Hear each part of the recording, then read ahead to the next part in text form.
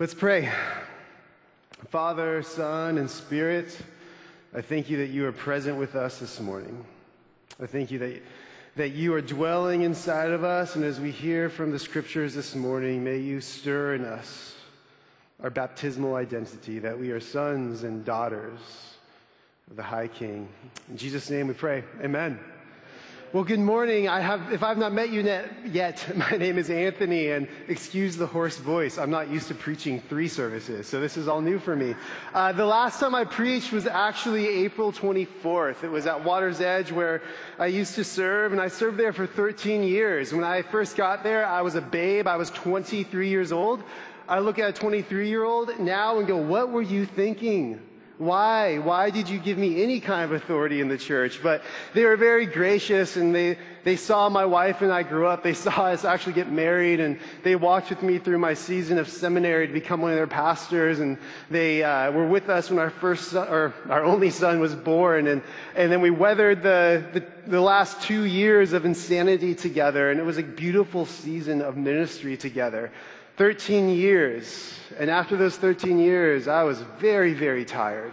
Very tired. And my wife and I, we had planned our first kind of overnight date night away from our son for the last night of my last day at Water's Edge. We were very excited. We had bought tickets to see one of our favorite artists who last service I said Pastor Martin makes fun of me for. He says he doesn't, but he kind of does. I can just tell. But we went to go see John Mayer at the American Airlines. If you don't like him, you're missing out. And we had bought tickets for that, and we had made reservations at a restaurant we wanted to try. We had a hotel room. We were so excited to kind of just have this night to ourselves, to kind of transition out of Water's Edge and celebrate our time together. But the week before that event, that last Sunday, the flu decided to just rip through my family.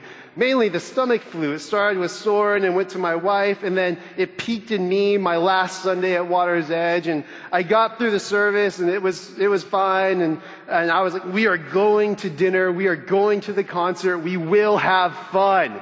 And it was fine. Like, I ordered food and kind of poked at it. The concert was, I'm sure it was great, but we had to leave early because I just felt awful. And that night we were hoping just for blissful sleep in a hotel room without a baby to possibly wake us up. And it just was like sick sleep, where you're like just pounding NyQuil to try to stay asleep. And it was kind of disappointing. And the reason it was kind of disappointing was I was hoping that would set the tone for the next month of our life together, because I intentionally took a full month off between my last day at Water's Edge and starting our ministry here at Bethany. We were looking forward to a mini sabbatical, and we had it planned that we were going to move down here, quickly get into the house, unpack, get Soren in preschool, and then have the rest of the month to just enjoy Austin, just to learn the lay of the land and enjoy one another. And it was going to be just this beautiful moment, a season of peace.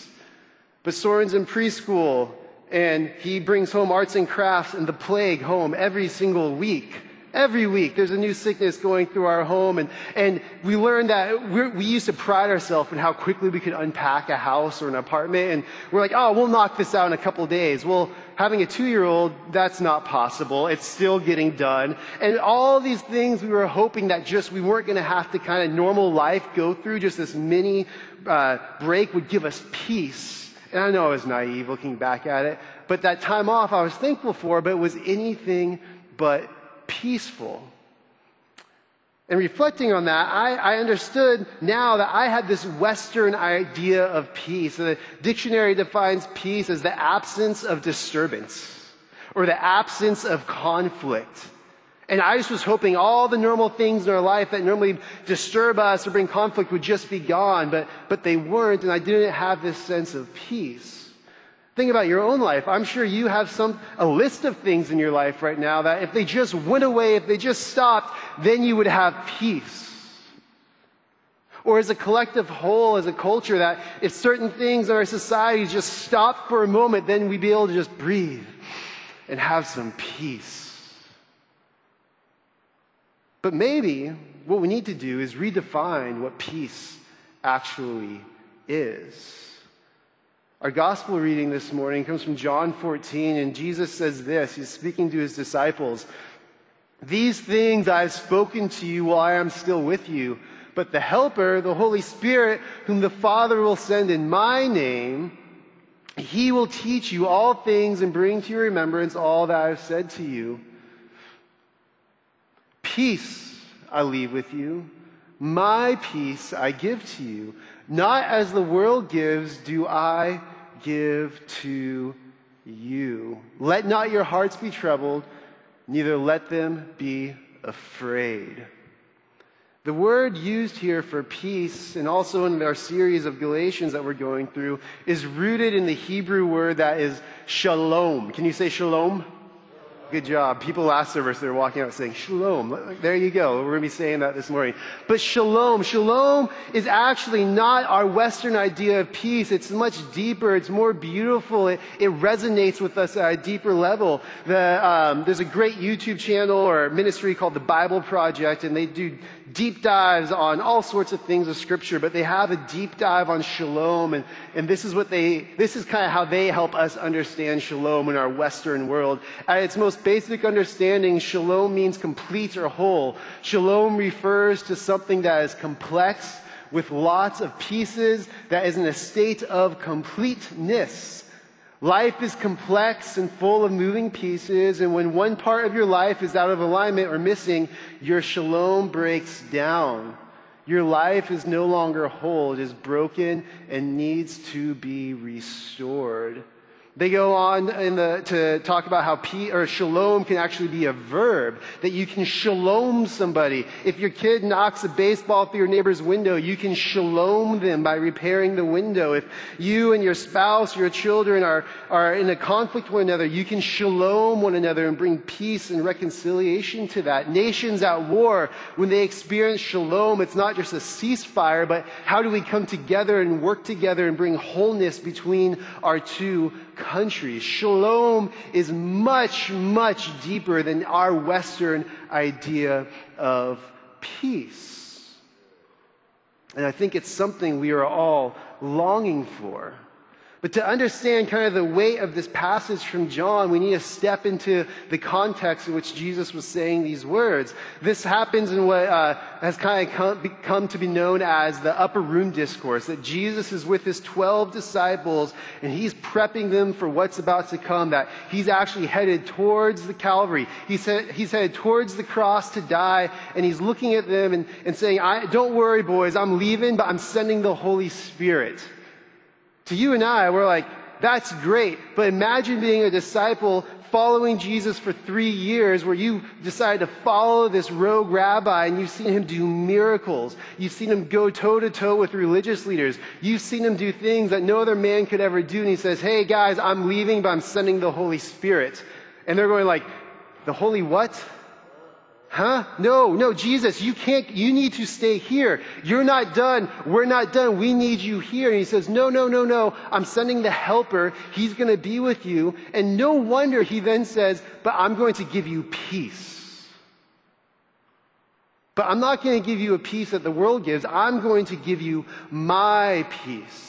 And he kind of is redefining for them and for us this morning what peace is.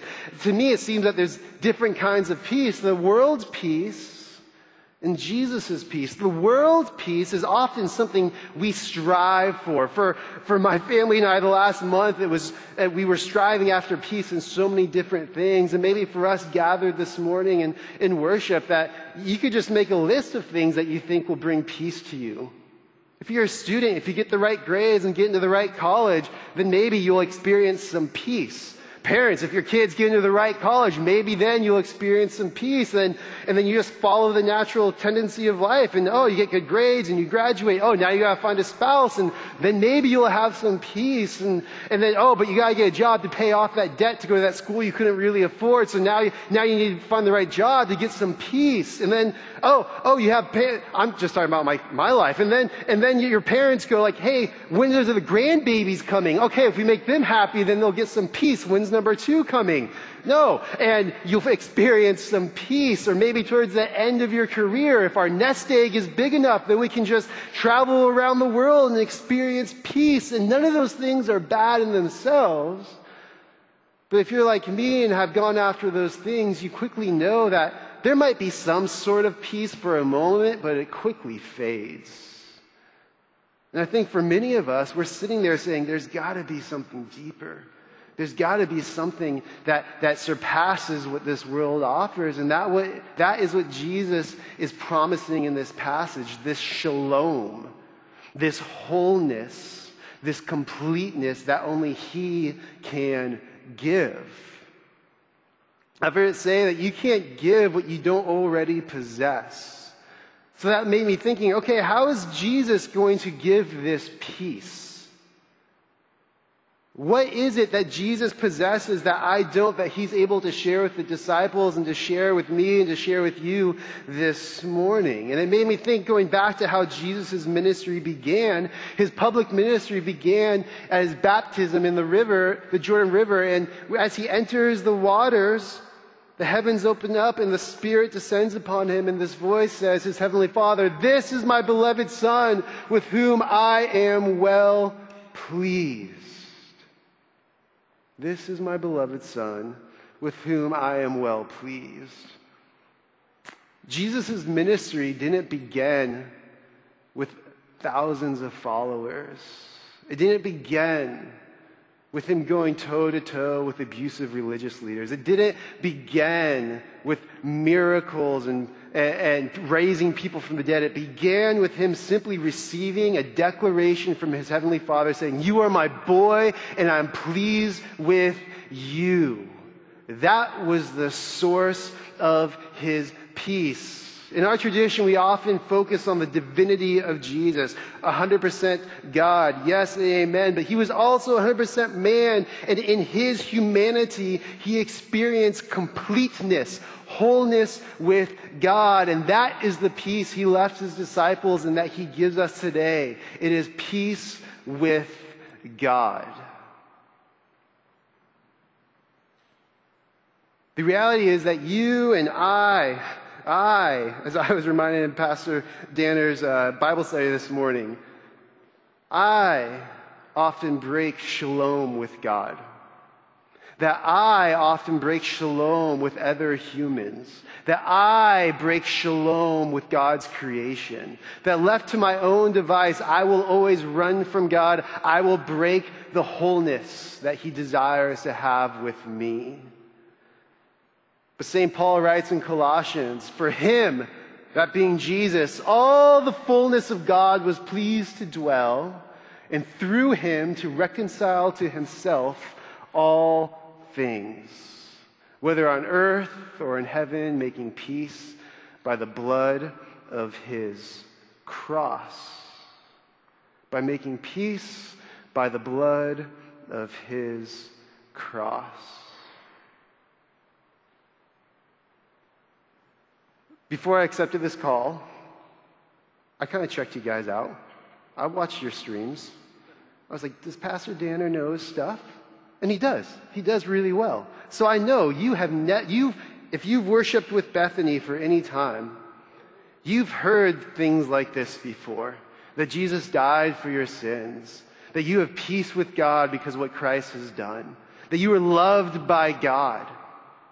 But I have a confession to make as your new pastor, that I sit down in the pews and I read my Bible and I hear people tell me that I'm loved by God, that I have peace with God. And at times, I know this on a cognitive level. I know this is a theologically true statement, but I don't always experience this peace. And it was painfully aware to me over the last month of how many things I was running to find peace. And they weren't bad things.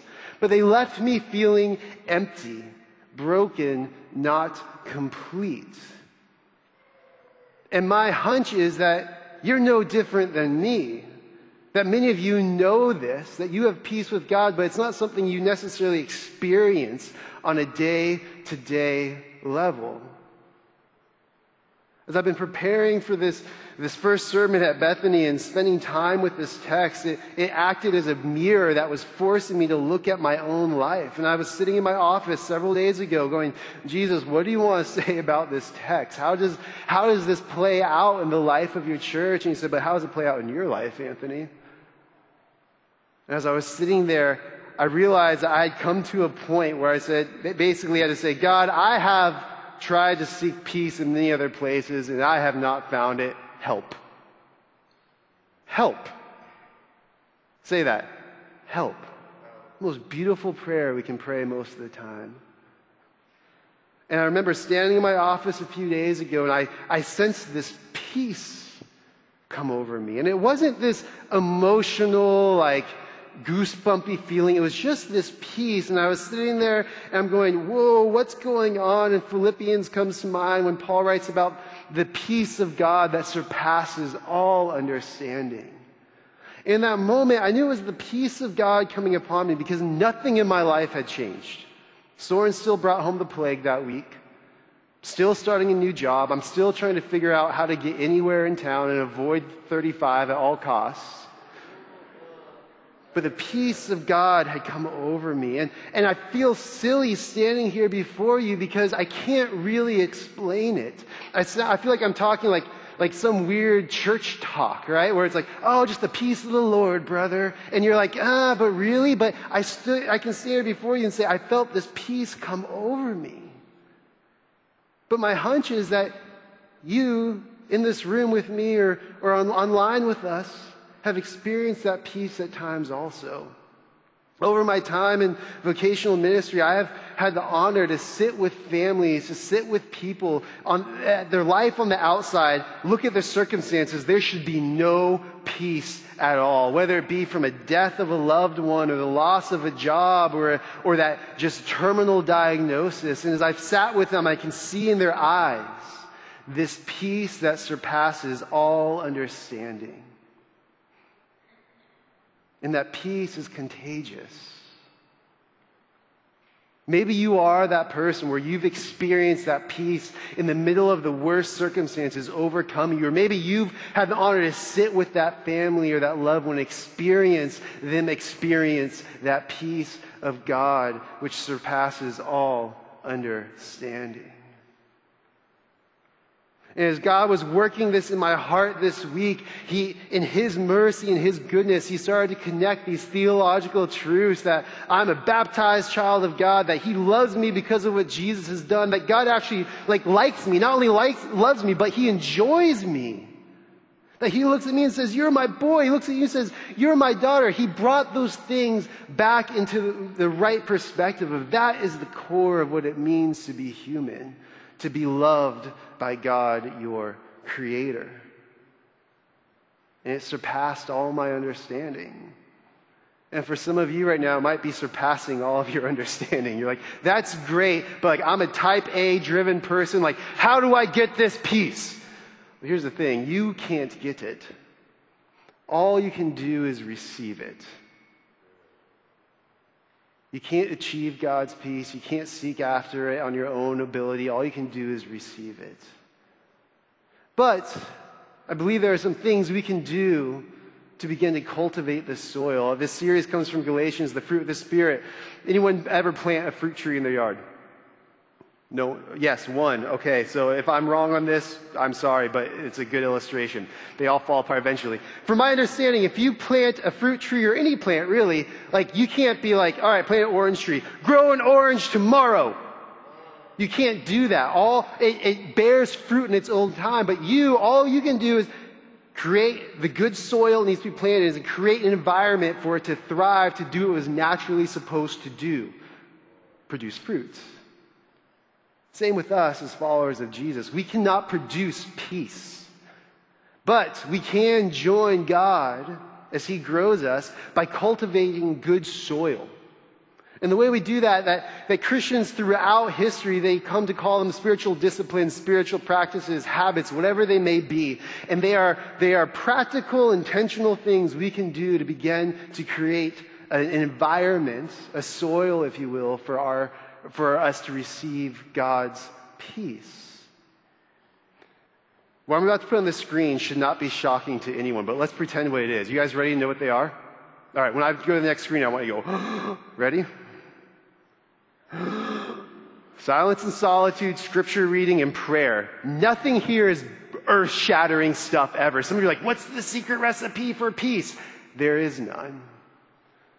But these are the things that the saints throughout time have practiced, that have been passed down from generation to generation to begin to grow that, to cultivate that soil for God to bear fruit in us.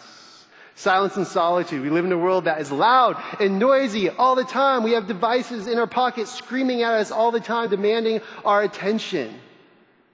The most countercultural thing we can do is spend time each day in silence and solitude before God. As I look out there, many of you are young parents or young families like I am. That means at times, Soren has to stay in his room a little bit longer while I lock myself in the closet to just be still before the Lord. And focus on being, not doing, where I'm not audibly praying, I'm not reading scripture, I'm just sitting and breathing in the presence of Jesus. Scripture reading. Spending daily time in the Word. We cannot give what we haven't received, and we most clearly receive Jesus in the Scripture. If you don't know where to start with the Psalms. Psalm 1, and just work your way through. If the Old Testament scares you, go to the Bible class in between services. We're going through Samuel. Crazy stuff in there. Start in the Gospel of John and read 2 or 3 verses a day and sit there, but not just read it and be like, check, done, but to come to the scriptures with humility, saying, Jesus, I am here, I am present, speak to me. Start to cultivate my soul to bear fruit. And last but not least, there are many other practices, but these are kind of the core 3. Prayer, daily prayer. Our Father in heaven wants to hear from us. On your way to work, as your way to drop kids off, to go pick up the grandkids, on your way into a meeting, cooking a meal, washing the clothes, doing chores around the house, whatever it may be, invite God into those things and talk to Him about it. And as you begin to do these things, as you begin to practice them, you're just creating an environment, an openness to the Spirit to come and begin to bear fruit in you. Now, all of these things are simply invitations. Jesus is not going to love you more if you do them. Your pastors are not going to be more proud of you if you do them. But Jesus is saying, as you join me in this and as you work with me, watch what I begin to do in your heart. Now, if anyone has ever had a fruit tree or lived next to someone that had a fruit tree, most often a healthy tree will produce more fruit than one family can possibly consume before it goes bad. My parents I believe they have an avocado tree in California, and that thing produces way more avocados than any human should ever eat in a season. And they love giving them away to their neighbors and their friends.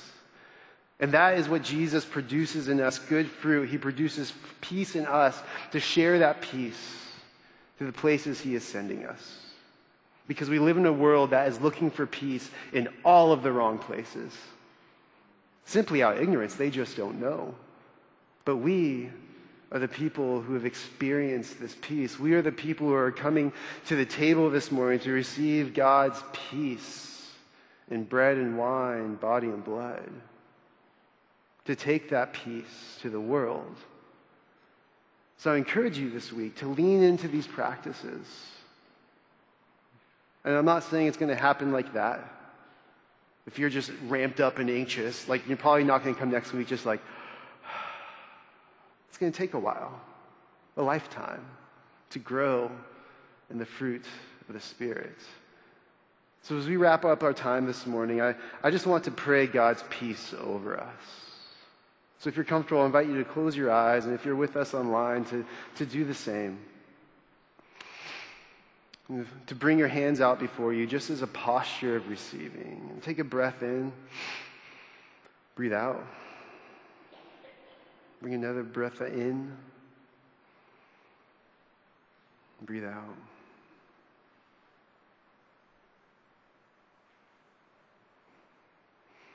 Jesus, I thank you that your source of peace comes from your identity that was given to you by your Father. that in your full humanity you experienced complete shalom. And that by your life, death, and resurrection, you have now given us that shalom.